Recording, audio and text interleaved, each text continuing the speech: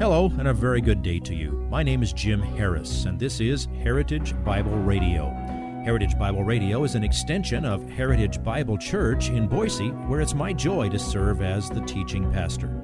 Every day, we devote our radio time to studying a portion of the Word of God so you can know Him better through Jesus Christ and serve Him better through your local church.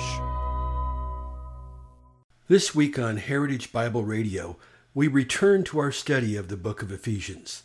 This letter was written to explain to Gentile believers the incredible riches of their position in Christ and how to live accordingly. Today's lesson is found in Ephesians chapter 1, verses 4 through 6. This passage deals with the doctrine of election. It is understandable that many Christians struggle with this doctrine. Please listen to Pastor Jim and today's slice of the two-part message entitled, He Chose Us in Him, Part 1. The term free will, it's fabricated. It's not in the Bible. There's no such thing as someone with a totally free will. Because think about it. Before you were in Christ, you were a slave to sin. You had a master. You weren't free. A much better term than free will is human responsibility. The Bible says many times you were a slave to sin, but the Bible is also clear that you are responsible before God for every choice you make, for every action you take, for every thought that you think, and even for your inclinations. It's also clear in the Bible that God sovereignly chooses people for Himself. You have the sovereignty of God, His choosing people. You have man's responsibility. How those two work together, that's the hard part to understand. So that's where I'm going to slow down here. Get out your shovel. We're going to dig a little bit deep to try to help you understand this. But let me make a few comments to help you begin to grapple with this. Number one, the Bible does not teach double predestination. In other words, election to salvation and election to damnation. Never in the Bible does that doctrine appear specifically tied to God as if it says, God chooses person A to go to heaven, and in the same way, He chooses person B to go to hell. The Bible doesn't say that. Now, I know all of those. I know all of the arguments for that. If you have 10 pairs of socks in the drawer and you choose out one, you rejected the other 9. Well, it doesn't mean you burn the rest of your socks. Okay, make a logical conclusion if you want to, but don't go beyond what Scripture actually says. So some people say, oh, God chose, game over, nothing you do matters. It's irrelevant what you do. We're just automatons in this world, and there's this cosmic game going on, and we're just pieces within the matrix. Did I get the right movie? I've never seen it. That's what some people do with the doctrine of election. The Bible doesn't say that. But the Bible does clearly teach election. And it also teaches that every person has a will for which he or she is responsible. We must believe those two things. We want to resolve them, but maybe we can't. We believe them both, we accept them both, and we have to leave to God the fact that, He's a little smarter than I am. He knows the end from the beginning. He knows all of these things, and He knows all the what-ifs, and He knows all the motivations, and He knows all the hidden things that we can't possibly see. Thirdly, I want you to understand that election is not taught in the Bible in isolation. Election is taught as well as a universal invitation to salvation. And very often, right in the same passage, the two will be side by side. But let me just have you consider a couple of things that Jesus said. We'll put them side by side here. John 6:44. No one can come to me unless the Father who sent me draws him, and I will raise him up on the last day. People who hate the doctrine of election say, it says right there, nobody can come to him unless. So some people can't be saved. Does that verse say some people can't be saved? No. Draw conclusions, but never beyond what the Scripture says. Jesus also said this, Matthew 11:27 and 28. All things have been handed over to me by my Father, and no one knows the Son except the Father, nor does anyone know the Father except the Son, and anyone to whom the Son wills to reveal him. But he didn't stop there. He said, come to me, you who are elect. He doesn't say that. Come to me, all who are weary and heavy laden, and I will give you rest. There is no exclusion whatsoever on the universal invitation to salvation. It is wide open.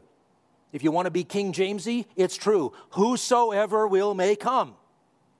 Now, we'll pick that up in a moment.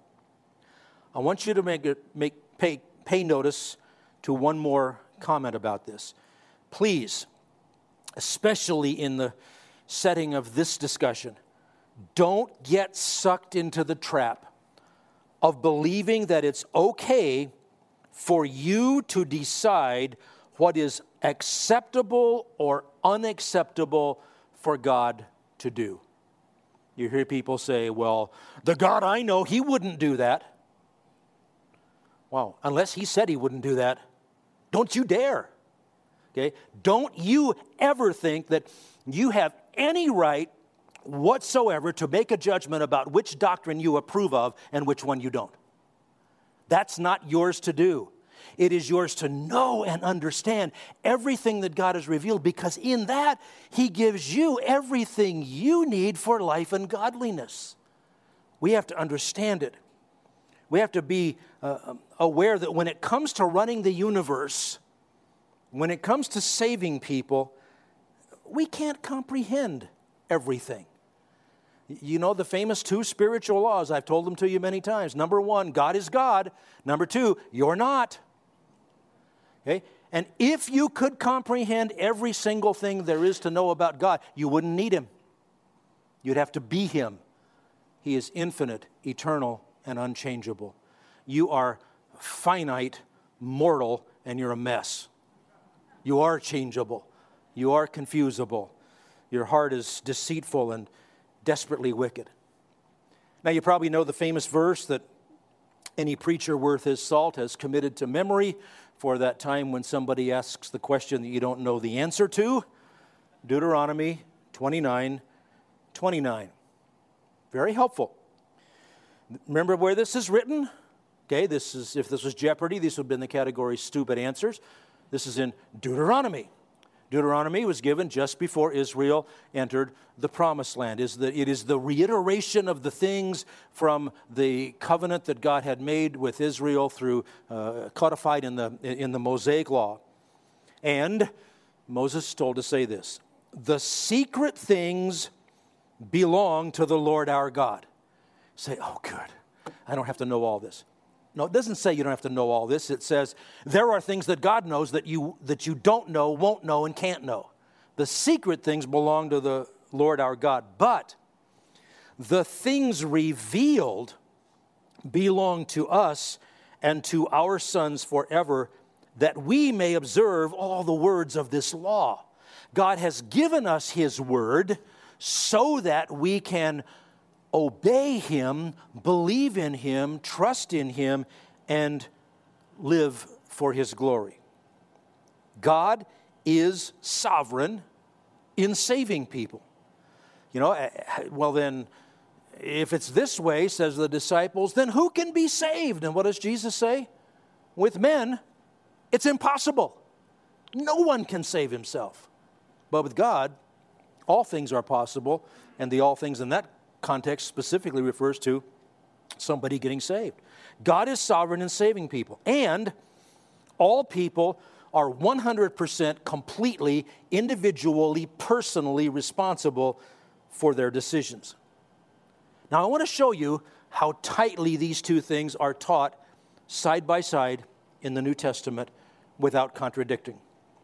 Classic chapter on the doctrine of election is Romans chapter 9.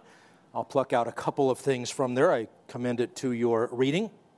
Romans 9, I'll read 23 through 24. What if God, and this is, yes, and he did this, what if God, although willing to demonstrate his wrath and make his power known. Now, why would God do that? Why would God use his power to execute his wrath? Well, because he's perfect, he's holy, and all things imperfect and unholy must be judged, or God wouldn't be good. So, he's willing to pour out his wrath. What if he, though willing to demonstrate his wrath and make his power known, what if he endured with much patience vessels of wrath prepared for destruction?